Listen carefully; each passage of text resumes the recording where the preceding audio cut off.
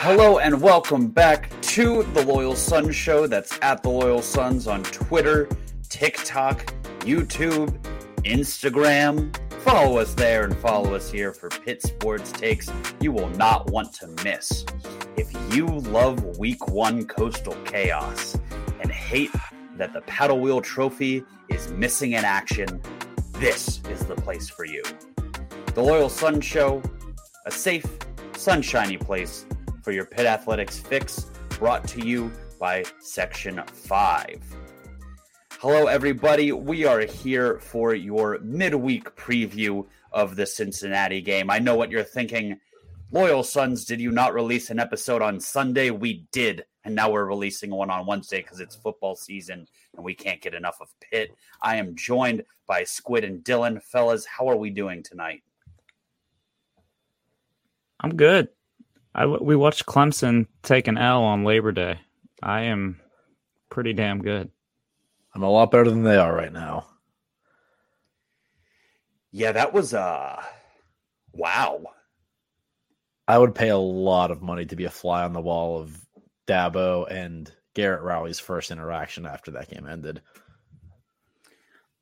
I promise you Dabo was bringing out the holy water and performing an exorcism or something. Yeah, watching that game, it's... And I don't want to overreact because I feel like Clemson could still figure out a way to just go like 10-2 this year. But at some point, I don't know if it's because Dabo refused to go to the transfer portal or what, they just don't have guys who make plays offensively anymore. Like, remember when Clemson had that receiving core of, who was it? Was it like DeAndre Hopkins? Mike Williams. Then Martavis Bryant in there, Sammy Watkins. Like every year they'd have like at least 3 NFL guys. This is Hunter Renfrow erasure. Hunter Renfrow. I mean, Deion Kane couldn't crack an NFL roster, but he was a beast in college. It was nonstop. Yeah. And now I don't even know who the receivers are. A bunch of white guys playing receiver and running back. Bunch of honkies. Yes. Like what?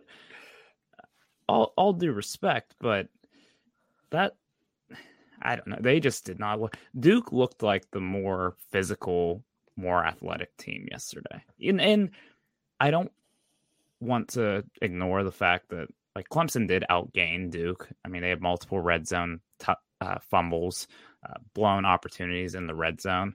But man, it looked like Duke was kind of laying the lumber on Clemson. Yes, well, Monday, whenever 2 days before we recorded this. What surprised me, if you go back to our Pitt season preview, I said I don't think Cade Klubnik is the truth. Just wanted to bring that up. But I kind of bought back in because Eric McLean told us like that defense is like back to typical Clemson defense. I don't know. They were missing a lot of tackles. They were scoring. I don't know what Clemson's going to do this year. This might be a quote-unquote down year for Clemson, maybe more than usual. To Clemson's defense's credit, I'm not going to say anything nice about that god-awful offense. I think when you get no help from your offense and they can't put up points, it gives the Riley Leonards of the world the opportunity to do cool shit.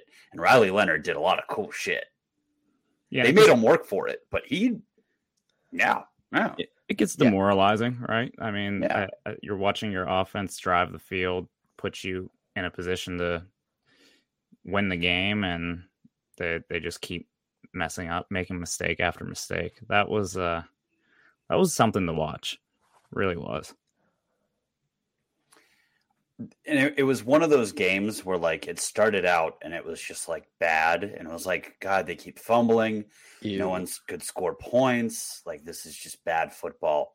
And then it got to the point. It went the full way around where it was so bad that it was just fun because Clemson kept getting inside the 5-yard line and then putting the ball in like some nice wrapping paper, some of that tinsel foil, wrapping a bow on it and handing it over to Mike Elko. And and just like the biggest series of unfortunate events I've seen in a primetime game in a really long time. And it was just fun. The students started storming the field with like 3 minutes left. Like they were just lining the edges of the lines ready to go. And the school was just like, yeah, go ahead. That game was everything college football is about. Is Duke a football school? People are starting to ask. It's really funny, like how much we were rooting for Duke.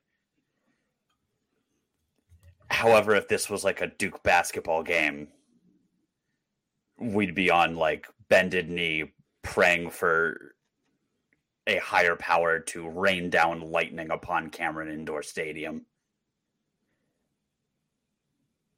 Yeah. That last game of the year just got a lot bigger for Pitt. Speaking of Pitt, the team that we cover, do we have any cleanup from the whooping on Wofford?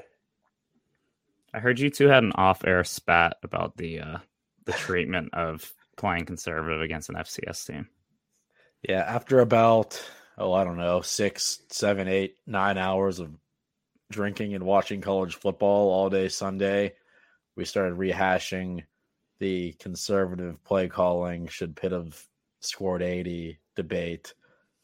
I know some of you might have seen that on Twitter. It's like, wait, I thought you tweeted the other take like 2 hours ago. We all run the Twitter account, so we disagreed on that. I will say though, I feel like we could communicate, but because when we tweet twice within an hour, just like very opposite things, it might be confusing. But Carlo put us in a body bag. That's our guy, but he had enough of what was coming out. Although, and I'm not, far be it for me to argue with Carlo on Twitter because he's really good at football knowledge and Twitter, so you don't want no smoke. But I don't know. I still think you're denying your team the ability to get into a groove by not giving your best players touches, not running your offense. And I get it, but like if it's such a good strategy, why don't more schools do it? Who would you have rather touch the ball more? I would have loved to see Rodney. I'm not asking for much more. Like give Rodney Hammond an even 10 touches. Scored on 40% of his carries. Yeah, that was awesome. I would love to see him get the ball a little bit more. I would have liked to see a little bit more downfield passing and like slightly more tempo. That's it. I want to. I don't know. I wanted to see all the things that I heard about the receiving core get a couple more catches. The one like thing the guys that are going to be getting catches in games down the line, work on that chemistry, all that good stuff. But Pat Narduzzi did say that Wofford was playing like super conservative on defense and super deep because they didn't want to get beat deep. So Phil was just kind of taking what was there. And I'm okay with that. There's no need to force the issue and look sloppy against a team that's giving you underneath stuff. It shows Phil was going through his reads properly. So I felt better about the passing attack after hearing that. Yes, it is Wofford. Yes, Bub Means could have ran by them and you probably could have gotten some splash plays, but I don't care because everyone's healthy and I saw enough. I mean, at the end of the day, it doesn't matter. And you are exactly correct. We won by a whole bunch of points. We very nearly covered, should have covered. Hey, I got him 37.5. Dylan covered, all that matters. But at the end of the day, my whole point is it's just not very entertaining. And it's not as entertaining. And there's a good point that's my whole point point. On my whole Twitter. Point. There are some coaches out there who are, one, just cocksuckers and like to just score 80 points on like the little Portland sisters of State. the blind. I swear Oregon puts kids. up 80 points on Portland State every single year. Yeah, I watched those highlights. They had like 5 or 6 untouched, like 50-yard touchdown runs. So I don't know what was going on there. But then there's also coaches that have bonus clauses based on how many points per game they score. So they probably want to pad their stats, get a little bit of extra cushion. Pat Narduzzi, not one of those guys. He's like, I don't care we're doing what I want to do, and that's that. I don't care about all these other exterior things. And you can ask, you can plead. It's not going to happen. Speaking if you have of Kenny coaches, Pickett, you could score every play. Speaking of coaches who have clauses in their contracts, depending on how many points they score, are we on Iowa watch yet for Kirk Ferentz to have to potentially fire his son? Because God, I hope so. They're off pace right now. They have to average 25 points per game. They only scored 24 against Utah State. Yeah, that's the funniest thing ever. I'm going to let every other college football podcast in the world follow that closely, and that's their bit. But God, that is so funny and just fits right into everything that we say about the Big Ten. They better hope they get a lot of pick sixes. Well, does it have to be offensive points per game? No. Is that a stipulation? Okay. Yeah. Well, good luck. Hope you fail. It's not much of a secret that I have a home field apparel problem. Even before we started this show, I couldn't even step foot on a new college campus without making sure there was something from that school's home field collection waiting on my porch when I got home. So we are, understandably, over the moon to partner with Home Field this season to keep Pitt fans comfy, cozy, and stylish at a fraction of the price by using promo code LOYALSONS for 15% off your next order. This discount applies site-wide and with unique vintage collections for every school from Pitt to Bama, Jackson State to Colgate, Michigan, Marshall, Marquette, and both Miamis. There's something for every fan. So whether you're buying for a Pitt fan or for a loser freak, use promo code LOYALSONS at homefieldapparel.com to save big on your next order. Each code applies once per email address, so get those work emails and burners ready. That's homefieldapparel.com. We'd like to welcome on to the show, and this will be a joint show today with the Viva La Cats pod, the Cincinnati Bearcats fan podcast. We've got Justin Hiles and Stephen Maurer. I didn't even ask you how to pronounce your name. Is that right? Did I hit it? It's Maurer, but don't worry about it. You're good. Well, we're here, fellas. Guys, we can't thank you enough for taking time to do this with us. This should be a fun one. Absolutely. We're glad to be on. Yeah, looking forward to it. And you listeners, you'll hear Squid. For Viva La Cats listeners, he's one of my co-hosts. He's actually taking this one from his vehicle. Squid, why couldn't you make it back home tonight to record? I'm at my dad's 60 softball league championship. I thought the games were 7 innings long. Every game I've been to prior has been 7 innings long, but I guess the championship is 9 innings long. So a little late, but I can see the field from here, and they're up 15-3. If they lose, it'll be nice content. I'll keep you posted, maybe. Love it. Yeah, let us know if Paul hits any dingers out there. Watch the windshield. But yeah, guys, I mean, we want to kick it off with the hard hitting question. It's on top of everyone's mind. What are your thoughts on losing the paddle wheel trophy to the River City Rivalry? We will not be losing that because it's not on the line now, I guess. Apparently no longer exists. Yeah. So, I mean, I don't know. Apparently from what I read, there was a mutual agreement that when the rivalry ended, that it would not be passed back and forth anymore. So we're glad to not have to give it to you, and glad to not give you guys hope that you'll get it back either. Well, okay, let's just all put our cards out on the table here. Do you all consider Cincinnati a rivalry? I know it's been a while since we were in the same conference together. I know we had a couple good games against each other, but just as Pitt fans, do you consider Cincinnati a rival? Or obviously we're not on the level of, West Virginia and Pitt or anything like that, but I'm just curious what you guys would have to say about that. I'm old enough to remember Marty Gilliard in the snow, and that alone puts them on my shit list. Sorry, do you guys swear on your podcast? Yeah, all the time. All the time. Perfect. I would say my toes still haven't thawed from watching Marty Gilliard that one fateful day in Heinz Field. So for that reason, I'd say yes. I think back then we were. Now it's tough to get hype for because you're right before West Virginia. So it's like, we know them. We're old buddies, but Yeah. That makes sense. Maybe it'll be more personal for either side following a loss. I think it's hard to really like feel it going into it, but you'll definitely feel it coming out of it. It's kind of like drinking, honestly. It's more like a hangover. You'll feel the hangover from the rivalry, and you'll hate one side, and the other side will be like, yeah, I guess it's fine. But I would say from a Cincinnati side, I think that we probably see it as more of a rivalry. I don't know. I mean, I think there's still a little bit of like animosity there, just a little bit.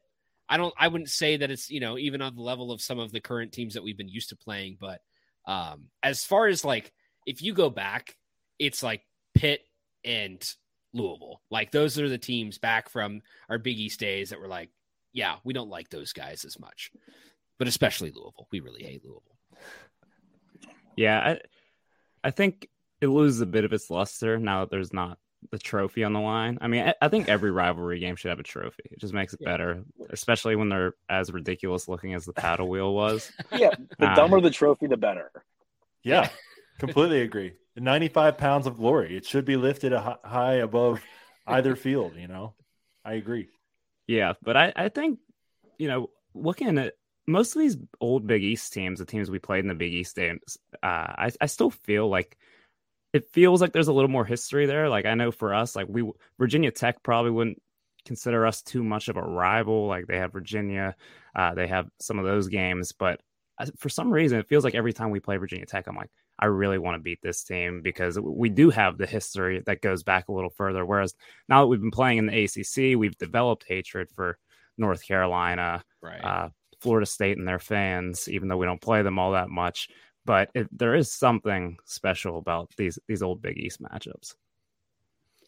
Yeah, it'd be nice to have a little bit of that magic rekindled. I mean, that's why we're excited just to be able to play West Virginia again, just to bring back some of those old memories. And I mean, I'm sure there'll be some back and forth over the next few years too. So if only we could get Pitt as well. I think that's definitely a marquee one. I'm not gonna steer us into realignment talk because that's going to take way too long. But at the top of our list is Pitt in Louisville to steal from the ACC should the cookies crumble in the right direction. But, Yeah, we've tried to put in a hard stop on realignment talk now that the season started. But if David was here, he'd try to open up that can of worms. But we're gonna try to stay away from that too. But our official statement is we'll go wherever we're accepted. That's our official statement. That's fair.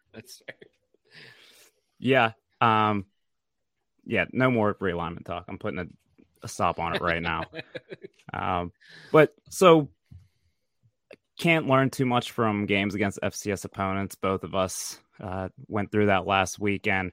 But what do you guys, can you give me like your 60-second, 2-minute rundown of what you guys felt coming into this season with so much turnover with Cincinnati and really what the expectations were for this program from a Cincinnati standpoint? I know Big 12 media has you guys pretty low in the preseason rankings. They do the same thing to us every year in the ACC. So what was kind of the expectations for you guys as fans for this Cincinnati team?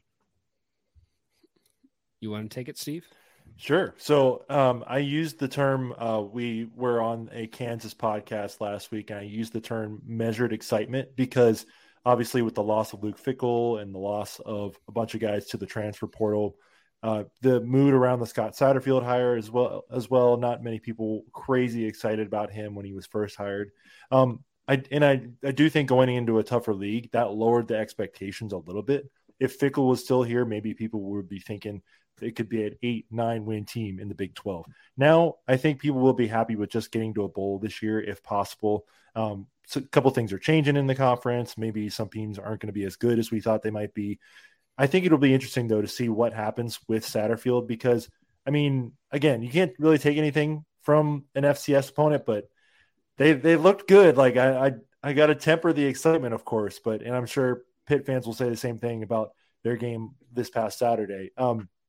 And I think this is really a good test for Cincinnati to see what the level can be this year. You know, we really respect Pitt, great team. Obviously 2021 ACC champions. Satterfield did beat them last year, even though he was at a different school, but I watched the highlights of that game and it was just a crazy game. I don't really know if that came down to coaching or anything. It was kind of just nuts. So I'm really looking forward to it though. And especially against a former Big East rival. That's just something that everybody's looking forward to and excited about. Yeah, I could say we were in attendance for that game against Satterfield last year. And there's this guy named Keaton Slovis. He plays quarterback out at BYU now. He threw some of the most abysmal interceptions I've ever seen through that game. And we turned the ball over a few times. And that was really, I think, for Pitt fans, I mean, we lost to Georgia Tech and Louisville last year, and those were the two low points for us. Pretty brutal overall. But so I'm not going to lie, playing Satterfield again scares me a little bit. I mean, I think that's one of the things that we look at too. You know, going into a game like Pitt, I think we were more nervous. Okay, how do I measure this? This is going to sound crazy at first, but I think we might have felt a little more nervous looking at it from the perspective of having a coach like Luke Fickell who doesn't have that experience against Pitt. Not that if we had Luke Fickell still that we would be scared to play Pitt, but I think having Satterfield really made us a lot more confident going into that game, having a guy who knows their scheme and knows exactly what to do to play against Pitt. That is such a huge advantage that a lot of teams who are having a first-year head coach at their program are not going to have.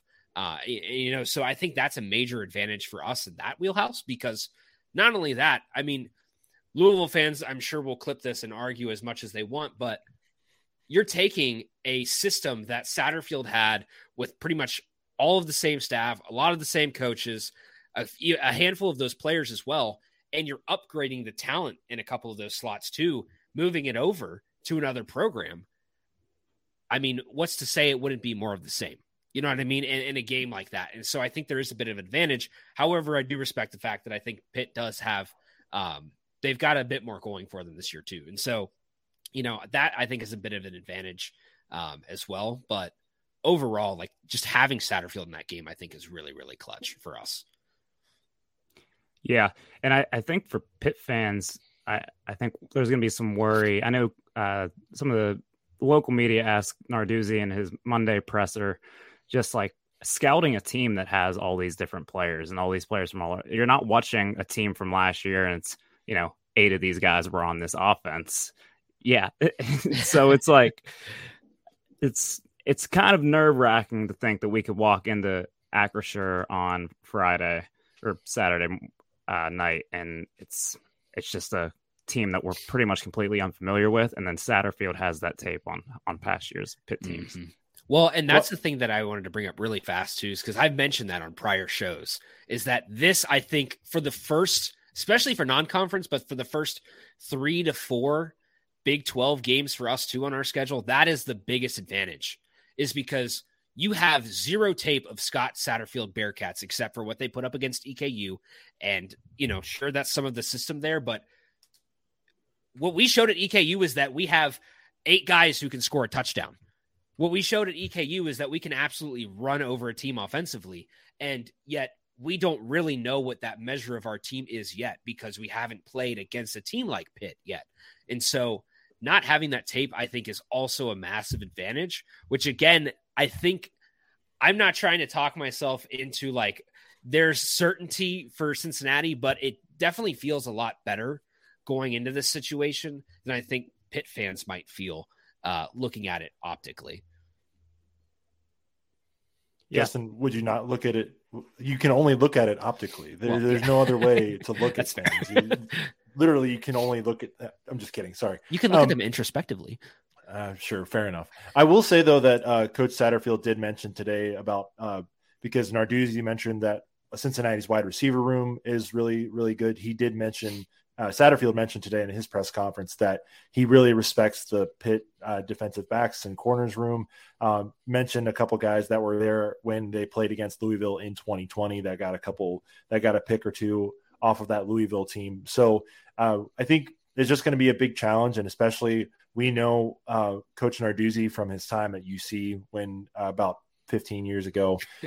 So it's he's a defensive minded coach, and he's really going to try and stop us any way he can. And just with that Power 5 talent and level, this is going to be the biggest bellwether mark. And I think it's good to have this right away just to see where we're at year one and if that bowl goal that I mentioned earlier is possible.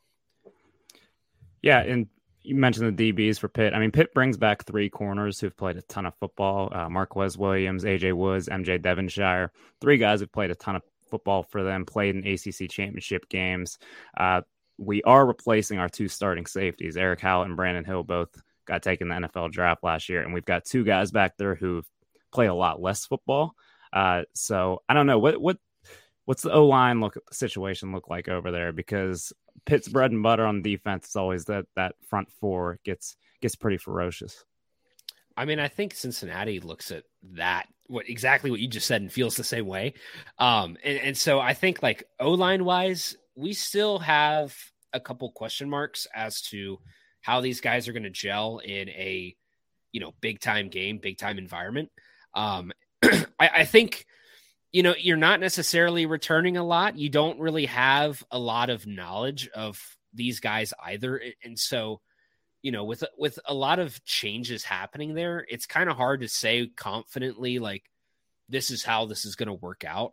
But overall, I mean, against EKU, there was plenty of time. I think on top of that, any concerns that you might have in the O-line, I think Emory Jones does give you an advantage as well, because he is very mobile. I mean, there were so many times where, he'd take 2 steps back, go in a little spin cycle, and next thing you know, he's hucking a shot down the field about 40, 50 yards.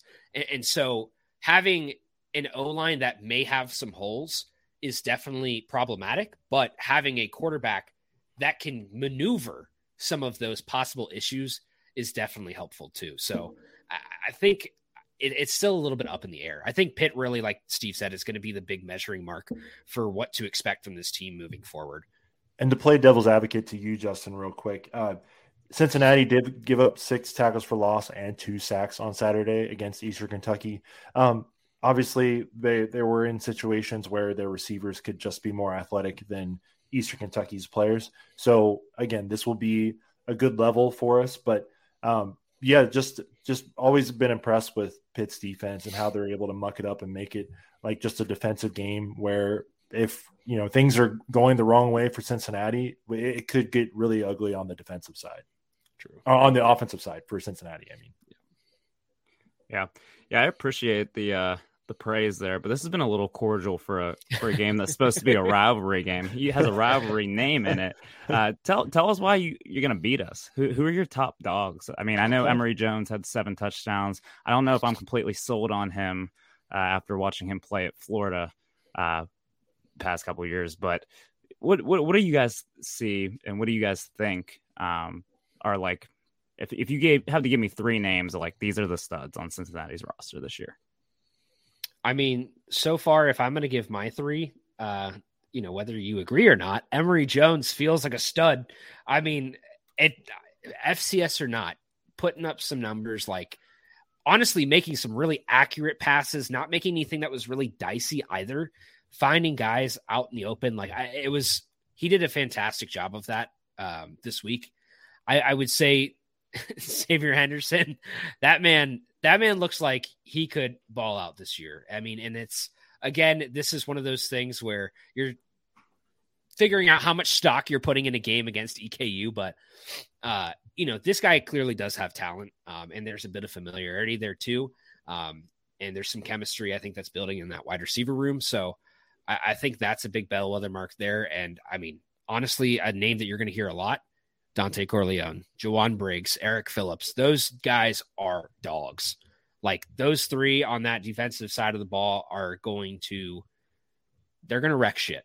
You're going to hear those names for sure. Dante Corleone's an all-time football name. That's a good one. Touch it. Yeah, not to be too more cordial before we get back to the shit talk, but I know Yins like to put fries on your sandwiches and stuff. So Dante Corleone, when at Skyline, he has his own order called the Godfather, where he puts, the chili and cheese Toledo, and then he puts fries and habanero and uses habanero cheese instead. So just obviously the Godfather name is a big part of his thing. He's one of our big NIL athletes. He's got his own burger, his own pizza, and soon enough he'll have his own Skyline order too. So, but yeah, he's our big guy up front. And also, Justin, I would mention Deshaun Pace as well, local Cincinnati kid who's going to be playing a little bit of that rover position. And he could get out and break up some passes or blitz the quarterback. So I do think that if Cincinnati's going to find a way to win this game, it's going to be that our defense is going to have to win the turnover battle, make a play, and get to Phil Jerkovic, whose feet look like they're trapped in cement. Hey, he scampered for 24-yard touchdown this last. I mean, it was against Wofford, but he scampered. I will say, looking at Phil, you guys know he went to Notre Dame, played at BC, but he's a local guy to Pittsburgh, played at Pine Richland High School, and he was like the chosen one, like won a state championship, was all state multiple years in a row, and one of his things was actually how athletic he was. And he was a super good hooper, like two-hand dunking in 7th grade, like that type of freak athlete. And now he just looks like he's just putting on as much weight as possible to be like a Ben Roethlisberger-esque. We did a golf outing and that Phil attended back in July, and like seeing that dude, like he looks like a tight end. So that's the one thing we were wondering, like, can he still move? And it's not, like you said, he doesn't look super nimble, but he's doing the Ben Roethlisberger, tossing defenders off, staying in the pocket, shaking guys off. He's going to be hard to bring down. So much like we're going to have trouble taking down Emory Jones, I think his is more just being a quick switch type guy. You guys might have some troubles trying to get Phil down, especially these early season games when you really haven't been allowed to hit quarterbacks yet.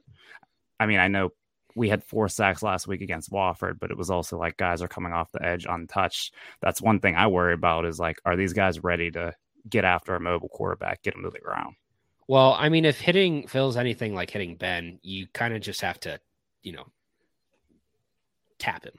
Just tap him and he's out. No, Justin, you know what Ben was like. As scarred Bengals fans, we understand, man. Like it took, I don't know, it might have taken 6 guys to get him down when he was like at his peak. No offense, weight, like, it was just hard to get him down, man. So I do think some of those guys we mentioned can get in the backfield, because you're going to have to focus on at least 2. And another guy we didn't mention, but Daniel Griesiak, he's going to be coming as like that outside stand-up linebacker type of guy who will creep down and get on the line. Yeah, he could technically maybe try and like, just if you're focusing too much on Corleone and Briggs, maybe Griesiak just beats his man one-on-one and gets back there. But you just got to make sure you wrap up, hold on, like don't let him go, because then that's where plays break down. And then obviously we just haven't seen this defense be tested like that yet. Well, and in a blitz situation too, you're always going to feel it coming from every side. But like, I think Cincinnati's pressure, especially in those kind of situations when you have all of those guys that are that talented and can break through that line, it's going to come from all angles. But we'll see. I mean, and this is a thing that I think EKU kind of exposed a bit, and we'll see how this goes against Pitt. If you throw to the outside, if you throw, a couple edge of the sideline plays, you might be okay. Like you might find some success there. I mean, we'll see how that goes. I think there's a lot of opportunities for the Cincinnati defense to kind of lock down. But right now, I think that's probably one of my larger concerns in sort of that short, quick passing play game, if we can defend that well. Dylan, I want to hear from you. Why are you guys going to beat the crap out of us? Like, let us have it, man. Yeah, so I think it really, for Pitt, a lot of the season leans on just what they can do in the trenches. We return a lot of experience on the O-line, a lot of talent on those O-lines. And then obviously, as I said, on the defensive line, like Charlie Partridge, we believe we lead the country in sacks since 2019. I mean, that's just part of how they play. It's all about getting after the quarterback and kind of causing havoc up front. And I think the big thing for Pitt right now is I feel a lot better about where we are as an offense than we did last year. Phil Dracovic played for Frank Signetti and had his best college season under Signetti at Boston College when he was the OC. And we have a stable of running backs who I think can be really, really good. You look at Rodney Hammond, he was the number 2 guy behind Izzy Abanikanda last year, but before he got hurt in the backyard brawl, I mean, he kind of was taking over that game to kick off the season. And it looks like, they only give him 5 carries last Saturday. Want to keep him fresh, but he looks like he has a little bit more pep in his step. And he's a guy who's been productive at the running back position since he was a freshman. I mean, he closed out the win over Clemson in 2021 at home. They basically just rode him to victory in the fourth quarter as a true freshman. So between me kind of just feeling that the defense will figure it out just because Narduzzi seems to usually get it figured out with the defense.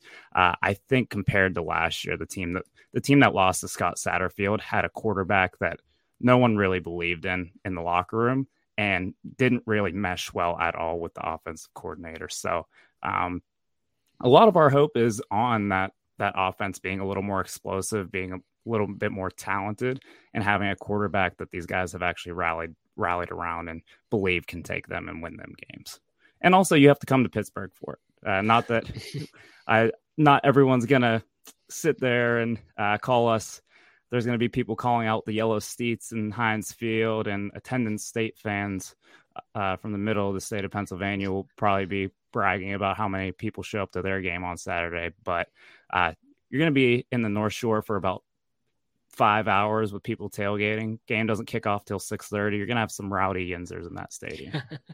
CW game too. Like it's gonna be. I can't believe it took us this long to bring up. It's the first broadcast on the CW. And I have not talked about this yet, but Steve, I think this does make the trifecta for Cincinnati because we've had the Facebook live stream against Marshall back in, what was that, 2019? Yeah, 2019. We've had some other horrid streams, especially on the basketball end.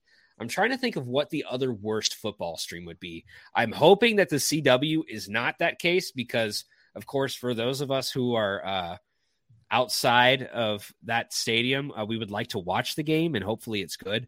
If we can watch like any of the DC shows or perhaps some reruns of some old CW shows, picture in picture, I think that'd be great. Yeah, I saw some tweets going around that there was some other. I don't. Obviously, it wasn't college football, but whatever was being broadcast on the CW, they were just like cutting away from it before the game was over. I think it was some baseball games or something. So, good luck to you guys. You're not going to make the trip in. No, we're not in Cincinnati. I mean, so. Steve, what did you say? You're in Arizona? Yeah, I'm out in Arizona, and Justin is in Nashville. But our Discord direct flights from there. Yeah, that's true. You gotta check, make sure, see what we got this week. There are some people in our Discord though that are really excited about making the trip up and going to this game. I think that's one of the things that sucks about. Obviously, we're really excited to be in the Big 12, but missing out on some of those local, regional, like drivable rivalries that people are really fans of. I mean, obviously, Bengals fans and Steelers fans go back and forth every year. I think people do kind of miss that about having Pitt, Louisville, West Virginia in the conference and having a lot more easier games to get to rather than just having to take a flight to Texas or, drive to Iowa. It's a little bit different. So it'll be nice though, to be able to have some fans there. I just am excited to see what this game looks like. And I'm just hoping for a good game. I mean, obviously I don't want us to get blown out, but I think a great game on the CW. Gilmore Girls coming on after the show, after the game. What more could you ask for on college football Saturday? What do you guys think of that line then? -7 is what I saw it at earlier today. I don't know if it's moved at all, but I saw it at -7. That's I think you're gonna want to bite on that. if you're a Bearcats fan. But no, I saw 7.5 today. I mean, you're going to get the half point, you got to take the half point. You know, I do think that Pitt probably has the better talent and probably can win this game just from reading some projections and looking at some roster and such. But if you get a 7.5 line as a UC fan, I think you got to take that because, you know, there's a possibility that you could get run out of the building, but there's also a possibility that it could be a 21-14, 24-17 type of game. And if you're within that 7.5, I mean, great teams cover, you know. Speaking of the 24-17s of the world too, the over under here is 47, which is very interesting because given that these two teams are very, like, I think traditionally defensive minded, you would expect that it'd be a little bit of a lower score. But I'm curious to see what we get because we could either end up with a rock fight, which is really what I am expecting, or it could just be a, you know, slinging one down the field. I don't think that the defenses will really allow for that. But I do think personally that it's probably going to rely on the run game for Cincinnati, and it's probably going to rely on the passing game for Pitt. And so depending on how that goes, we'll see. But I don't know. The 47, I think, is enticing too. I would probably take the under there if it were me. But I did want to mention one other thing that I found recently. So if you look a little bit closer into the FPI rankings, so Pitt sits at 28, Cincinnati sits at 30. Some really good opportunities there for either team for a good quality win there. Of course, we talk quality wins because this is football season, not basketball season. But regardless, I saw that Cincinnati's bowl eligible, 6 wins, bowl eligibility percentage. I have no idea what it was at before, but given that the spread was like, what was it, 5.5? Was that the mark for the season, Steve? I think it was 5.5. The over under, you mean? Yeah. 5.5. Sorry. The over under was 5.5. The Bearcats are now sitting on ESPN's FPI for the 6 wins mark at 85%. So there's been a lot of confidence instilled in there. And Pitt's actually at 82, which I find very interesting because I do not think that there was much confidence there for the Bearcats before they flattened EKU. And now we're going to ride that into the sun, which actually, for once, the media, I think, gave us credit for beating an FCS team. And it seems they've done so for Pitt as well. Yeah.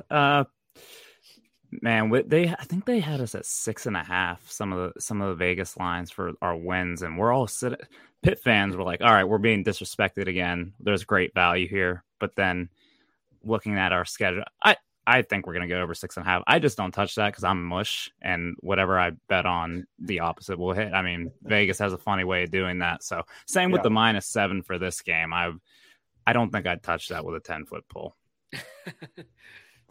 Yeah, because it's just the too many variables there, and obviously you don't really know what Cincinnati can bring in this type of game, and maybe it's a thing where if it's early and Pitt runs out to a quick 14-0 lead, you just bet the live line and just say, okay, we're like, that's fair. It's starting here. So I'm a little bit of a gambling fan, I'll say, so definitely Steve has a problem. A savant, right, easy, savant. There we go. Yeah, that's a nice way to say it. But yeah, I do think if you don't like that 7 line either way, and something happens right away in the start of the game, definitely look on those live lines and see if you can get any additional value. Man, if this game starts off, with Pitt down, I won't be pulling out my phone to place any bets. I'll be puking in my seat. Like, I'm already nervous.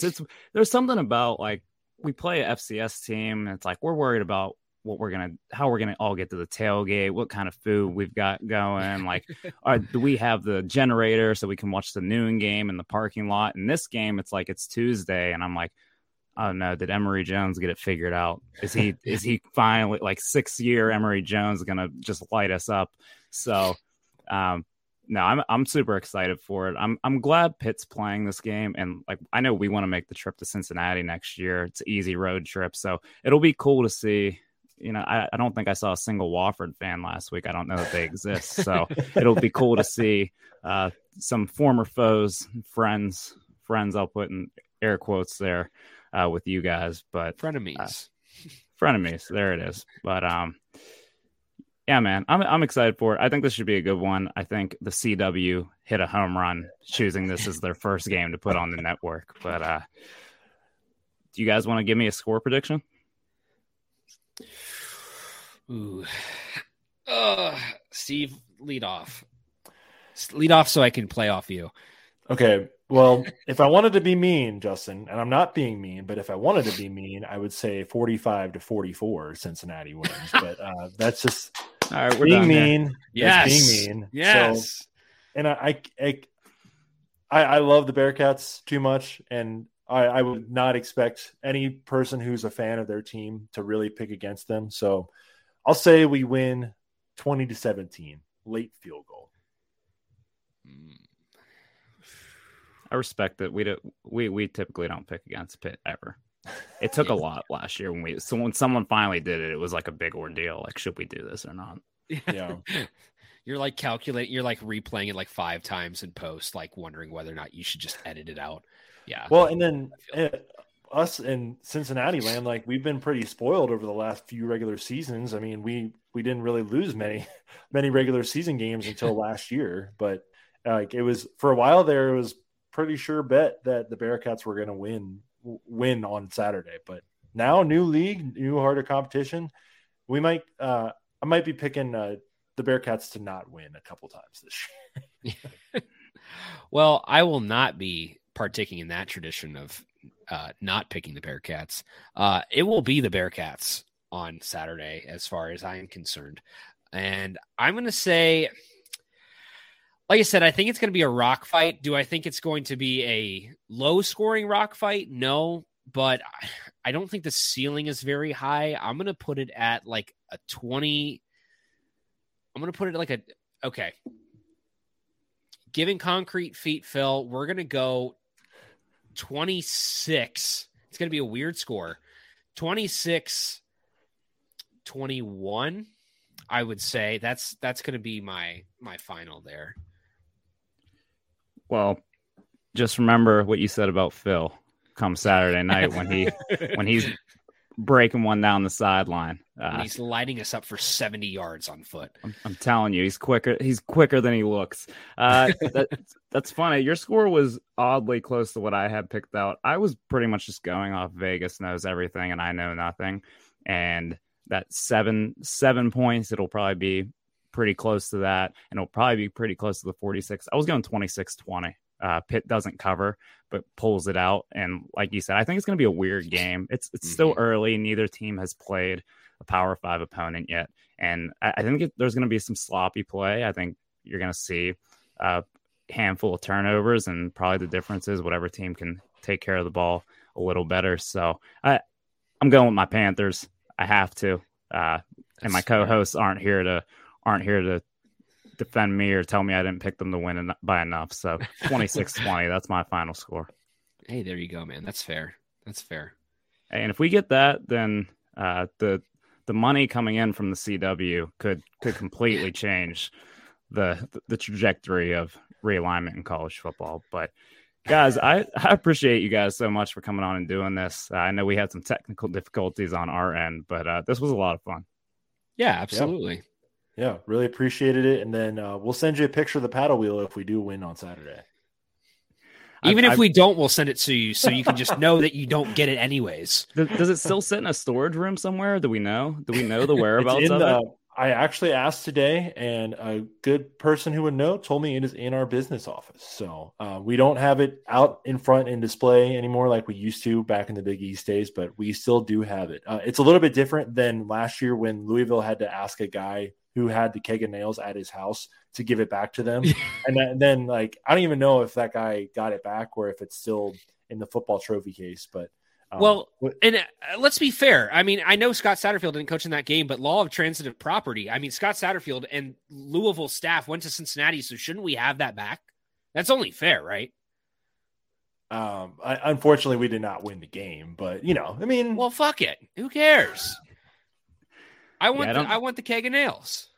I don't know what like how they do trophy rights with college football rivalries, but I do know that when we win on Saturday, the Loyal Sons will be storming the business school at Cincinnati and demanding the paddle wheel. Whether our administration cares for it or not, the fans want the paddle wheel, and we want it out front and center. I'm still holding out hope that someone's going to get mad enough about this, and they're gonna find a way to get it to the stadium on Saturday. You know what we'll do? We'll send you a picture of it with Steve polishing it with a terrible towel. With a terrible towel, I can't touch that. With gloves. You got to have gloves on. With my Bengal towel. How about that? Yeah, there you go. That's fair.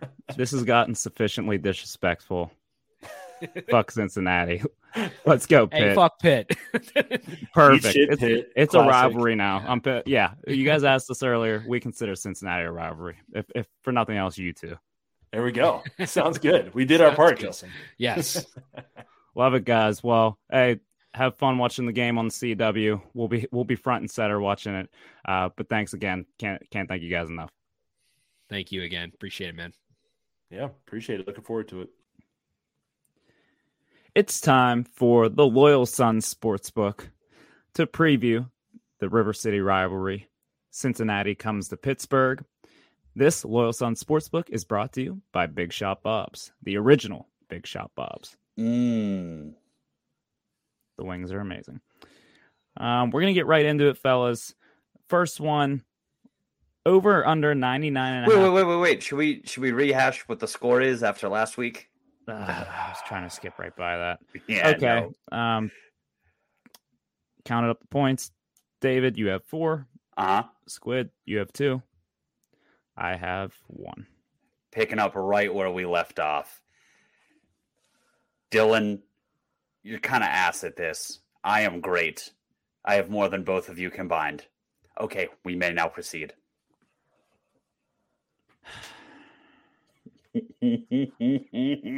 Okay, first one of the week. Over under 99.5 rushing yards for Rodney Hammond. Squid, you kick us off. I think David's in first place. He has to go first. I'll take the over there. You don't basically hold your star running back out for an entire game other than the 40% of his touches that resulted in touchdowns. Thank you to Dylan, our stats department. Just to not use him in your first meaningful game of the season. I think we'll be feeding him the rock to control the clock in this game, to wear down Cincinnati. I don't know a ton about Cincinnati, but I do know that they are not a super deep team because they lost so many guys when Fickle left. I imagine this is a team we can and will just sort of grind down, and that means a heavy dose of Rodney Hammond. Squid? I'm going to go under. I was going to go under, but I absolutely locked it in after David took the over, got some ground to make up. I also am just a firm believer of this year being a running back by committee. I could see Hammond getting 75, 80, Sebo getting a lot of run. Dan Carter was a workhorse last week. They're not going to completely get rid of him. And Phil Jerkovic will scamper for a bunch of rushing yards too. So by committee, I think we'll have a big day on the ground. Might not be full workload, Rodney Hammond. Yeah, I'll be interested to see how this goes. I'm going to go over because I'm of the belief that they are going to use him as a bit more of a workhorse this week. I think Rodney looked really sharp in his 5 carries. Obviously, the 2 touchdowns. Once again, the line again. It's against Wofford, but he looked super quick when he was touching the ball, had a little pep in his step. And I think Rodney Hammond's in for a big year, and I think he gets started on Saturday night. I think we have maybe something similar to what we saw in 2021, where he's closing out the game in the fourth quarter, just getting 4 yards, 5 yards a pop. But I think a lot of it does depend on, are they going to give him the ball 20 times or are they going to give him the ball 12 times? I lean towards they're going to be closer to 20. So that's why I'm going to go over on this one. And Narduzzi was like dancing around, like naming a starting running back or like a number 1 running back. And I know college coaches all do this, and Narduzzi's notorious for this. But I do find like they're trying to maybe sell Dan Carter, make teams watch more film on Dan Carter. But does anyone honestly believe Rodney Hammond won't be the workhorse for this team this year if he stays healthy? There's no way anyone's buying that. That would be the most Narduzzi thing imaginable, trying to convince teams. Like, our third string running back that plays fullback sometimes. No, this guys, I swear, this is our running back now. Everyone just like watch a whole bunch of film on him. I promise this is the guy. He loves secrets. Yeah, that's just kind of college coaches things. But yeah, I think Rodney's going to be the guy Saturday. This one pulled this one straight off FanDuel, just a simple over under, but I want to get your guys' feel for what kind of game we think this is going to be on Saturday. Over under right now 46.5, and I don't know. Do we feel like that's high, low? I guess that decides what pick you make here. Squid. I'm going to go over. It's early in the year. I don't think either of these defenses are going to be super sharp. I do think Pitt will do a good job containing Emory Jones. I think Narduzzi's done a pretty good job of making these dual threat quarterbacks one-dimensional in the past. Like Malik Cunningham never really torched us despite beating us. He just looked pretty pedestrian compared to his other games, statistic-wise. And I think that could happen again. But like I said, early in the year, couple busted coverages. Scott Satterfield pulled out some trick plays last year to get some easy touchdowns. And I think Pitt's offense will look good. So I'll take the over. This is a really tough one, and not just because my brain does not know what to make of these numbers, but because I think that whether or not this over hits will indicate to us if we have an offense or not this year. Kind of hard to tell what the offense looks like when Narduzzi's giving you a fraction of the playbook and you're beating Wofford by 38 points. So are we going to come out against a team that's, even though might not have the Jimmies and Joes, probably has the X's and O's, definitely very sound defensively. That's just the culture that they've built at Cincinnati. Are we going to be able to come out and score against them, put up 35, 40 points against them? I think that will indicate what we can expect from our offense the rest of the year. So we are going to beat this over ourselves. We are going to score 1 million points, maybe 2 million points. Either way, we're crushing that over. I already gave a score prediction with the Viva La Cats guys. And just to stay consistent here, I'm going to go under based on my earlier score prediction that neither of you know right now, so I don't have to give that away. And my Wi-Fi didn't last that long, so I was hanging out.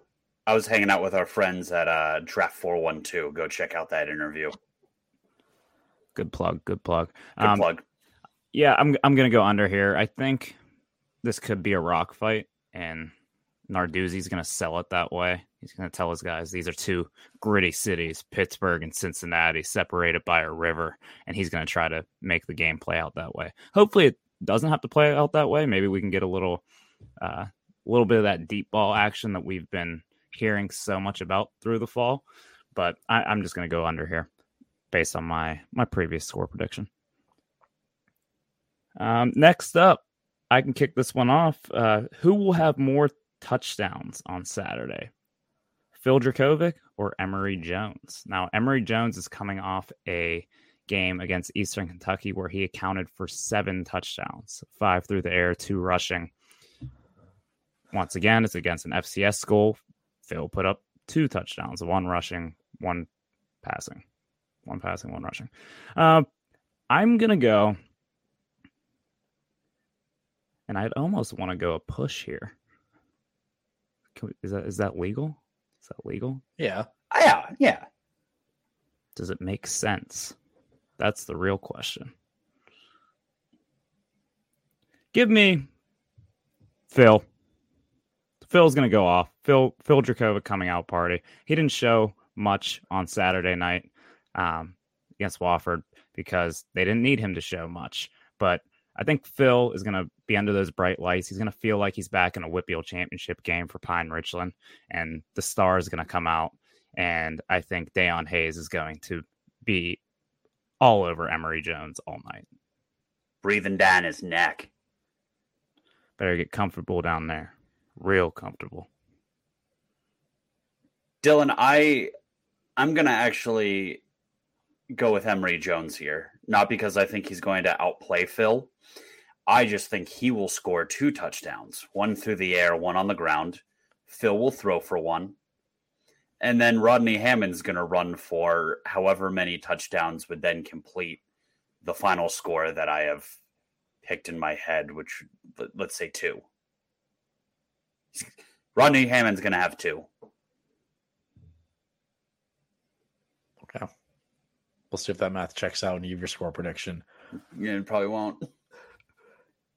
I'm not going to lie. I looked at the notes earlier, and at first glance, I thought it said who will have more TOs, as in turnovers, not TDs. And I was very confused by why we're going this route. And I'm like, I don't know. But now that it's touchdowns, I can comfortably say Phil Dracovic. I think he will throw for 2.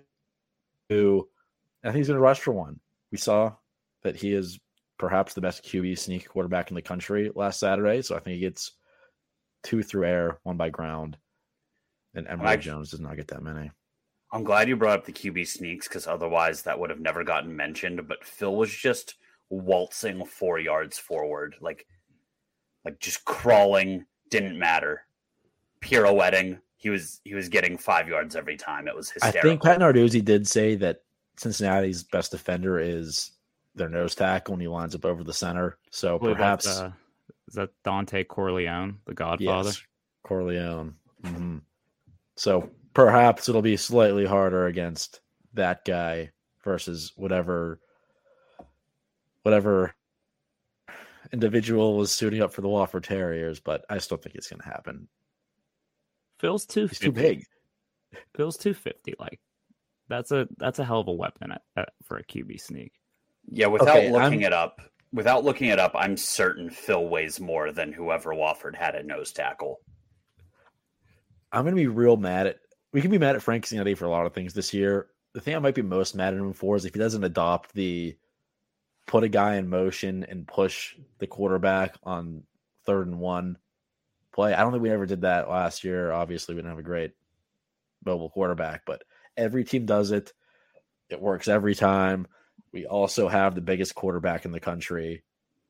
Put Dan Carter on his rear and shove. It will not be stopped. Yeah, maybe Carter Johnson, maybe Bart. I was maybe going put to him in like a full house formation and get them all behind them. It will not be stopped. I feel like I've yet to see that play not work. I don't know why everybody hasn't adopted it at this point. I hate watching it, but if Pitt does it, it'll be amazing. Yeah. Yeah. Sig, like, let's just figure that out. Maybe he just doesn't think they need to. Phil's big enough already. All right. Next up, we've got our over under $400 we spend on parking passes this week at the tailgate. And this is a real number. This is a real prop we're putting into this. It's pretty easy over. I've been monitoring. The line just got swung again. We've got another one taken off StubHub. Over under $450 we spend on parking passes this week. Fees included. Over. We're spending more per week than we paid for passes for an entire season last year. The passes will be more than our season tickets. Oh, no doubt. I'm going over here. Thanks, Repark. We'll be there, though. Don't you worry. I think. First touchdown score. We're having a tweak early in the season. The lines didn't adjust for this early enough last year with Izzy Abanikanda. You only get 1 point for Rodney Hammond, 2 points for anyone else. So, David, you have the honors as the person who got it correct last week. Rodney Hammond, we blitz all night. This is going to be the same exact thing as last year, isn't it? I mean, you only have one person to blame for that, and it's Frank Signetti. I will go Phil Jerkovic. Phil's a good pick, man. You guys have me sold that the first one's just going to be a QB sneak from like the 4. Narduzzi's just going to be like, just sneak Phil. He gets 4 yards every time. I like both of those picks. I'd like to see something through the air, though. Give me Bart. Gavin Bartholomew. Going to get on the board early. We got to see him get involved early and often. I want to see. Phil apparently loves to throw to tight ends. He threw one to a tight end on Saturday. So let's get one to Bart. Get him on Do a couple. Board. Yeah. Well, I meant a touchdown. Oh. All right. Fellas, the line right now. Most recent update. Let me take a second glance. I saw it at 7 earlier today. Pitt -7. Is that still what we're seeing? Well, this is the Loyal Sun Sportsbook, so we get to choose. We can't make our own line. That is true, but I'm already halfway there. Jeopardy music plays. Wish it didn't take like 5 minutes to log into FanDuel. 7. We're still at 7. Still at 7. What do we I'll think? go first. I don't want anybody to take my score. I think it's a good one.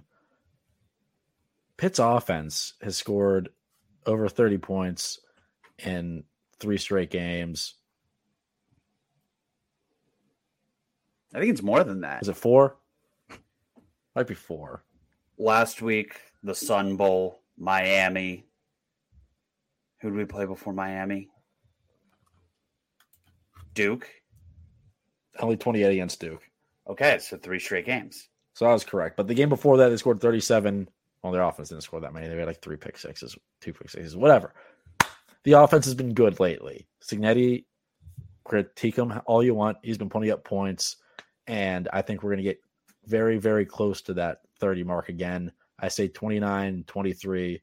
Since he covers, close game, Pitt prevails. I'm going to go with the same logic I gave the Viva La Cats guys that you two were not available for. 26-20. The over-under is 46.5. Vegas will nail it within like a half a point. And then the spread's 7, so they'll nail that within a point. I've got Pitt 26-20. A bit of a rock fight, just like Narduzzi wants it. It's going to be sloppy. First Power 5 game for each of these teams.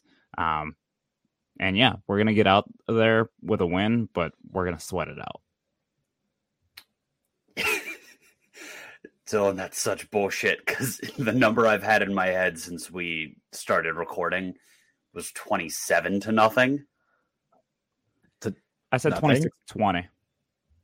Oh, I meant 20. Did I say nothing? Yes. It's a Freudian slip, and as much as I love that idea now, and I'm going to talk myself into it falling asleep at night, no, 27-20. However, I'm going to hedge my bets by saying Cincinnati covers -7 because I sure as hell am not saying a push. I'm not picking a push on the line. That's like statistically a stupid thing to do in this kind of construct. I do think we're going to win 27-20. Phil will have a touchdown. Hammond will have 2. Ben Sauls puts 2 through.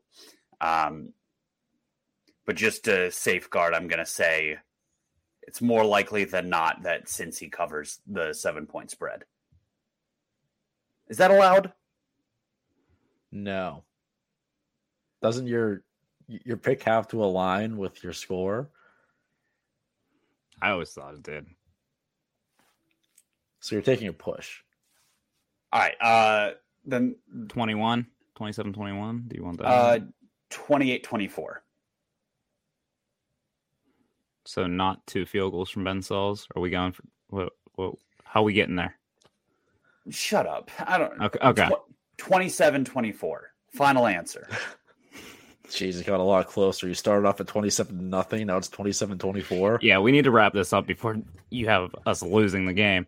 All right. Well, is that all we got? Oh, the line on the parking pass just went up again. Not really. We just need to figure that out. Yeah. DM us if you have a gold lot pass you want to part with. Also, we need ideas for what the trophy/punishment for this is going to be, and we kept forgetting to ask people for their opinions. Just don't make us do anything weird, please. But send us your ideas. Final Thoughts is brought to you by Guerrero Law. Squid, tell me the best and worst thing to happen to you this week. There was a lot of rose and a good. thorn. Yeah. No. Thornish. The worst thing, I got stung by a bee. Oh, That was no. bad. Yeah. I tried to swat it and it just latched onto my hand and stung me. So, yeah, that hurt. The best thing was Ribfest. I got to watch college football a lot. I went golfing. It was a great Labor Day. Ribfest takes the cake. Those were so good. Isn't that just like life? Sometimes you're enjoying some delicious barbecue food items, and sometimes you are being attacked by an angry swarm of bees. Life is full of ups and downs, and when you are facing those downs, you need someone in your corner like Guerrero Law. Call Guido at Guerrero Law. He will help turn your losses into ACC championship wins. That's GuerreroLaw.com.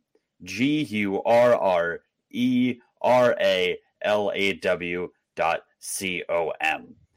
You can reach him at 412-229-7757. He is licensed in Pennsylvania and Ohio, based right here in Pittsburgh, Pennsylvania. So, Squid, would you like to do the honors of kicking us off while you nurse your bee sting? I could.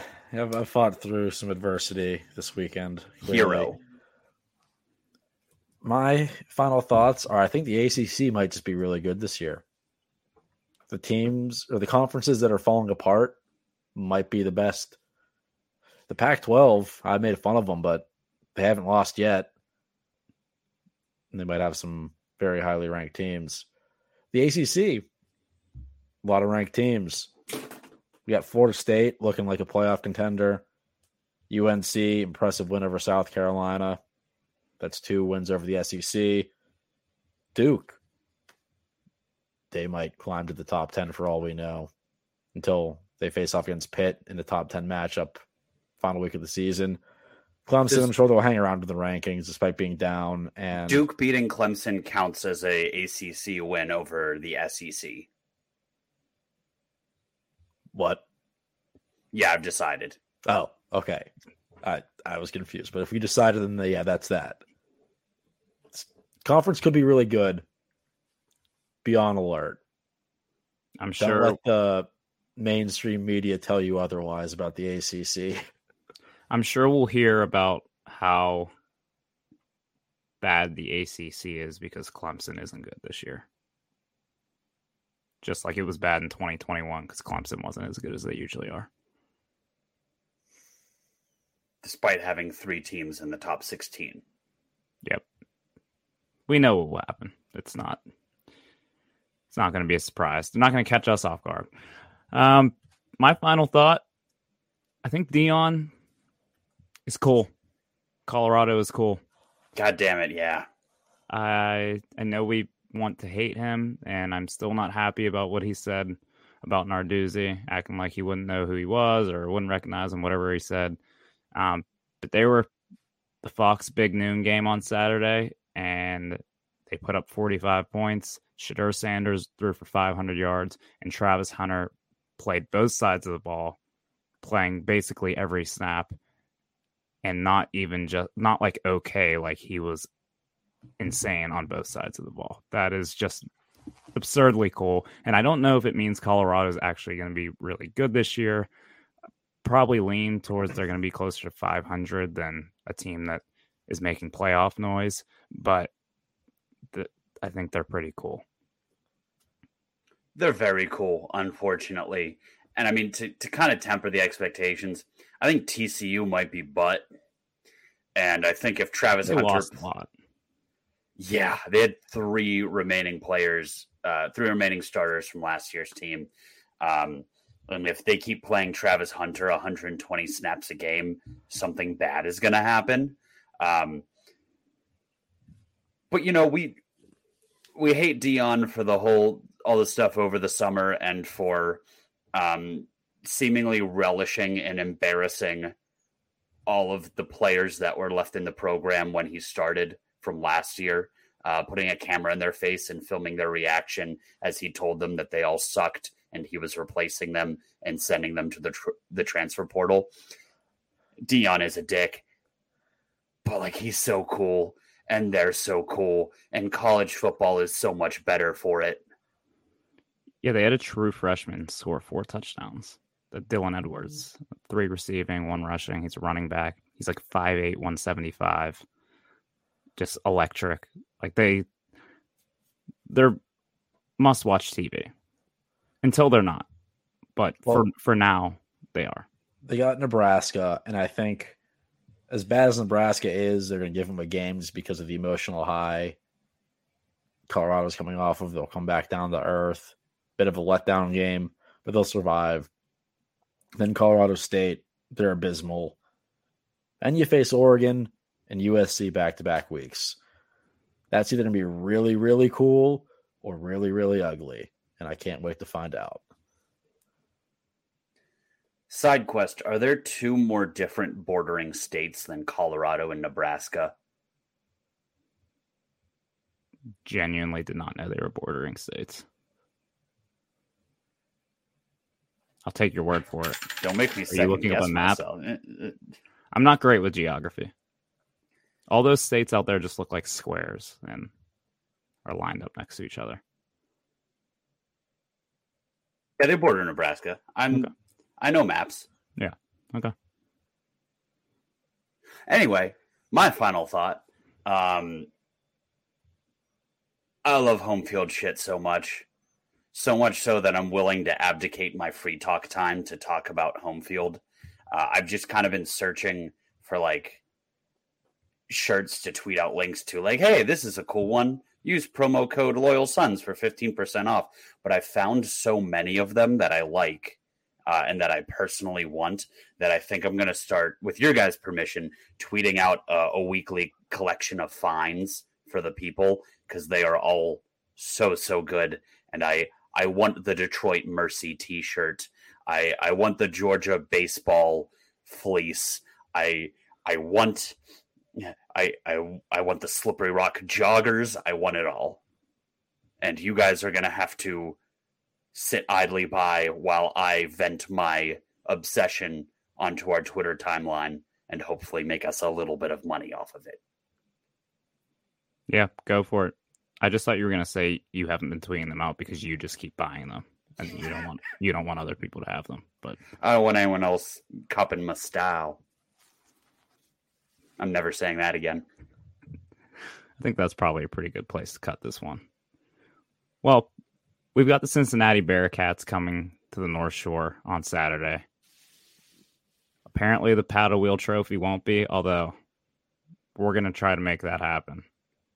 Narduzzi loves secrets. One way or another, we're going to try to get that onto the North Shore.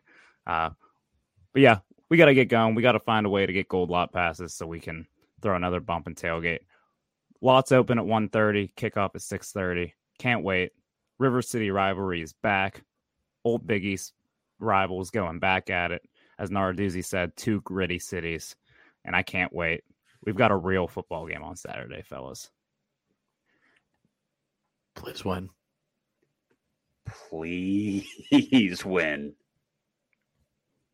Please win, Pitt. Please win. As always, hail, Loyal Sons of Pittsburgh.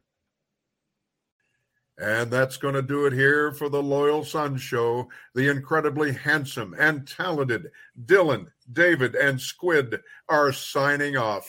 Until next time, Panther fans, H2P.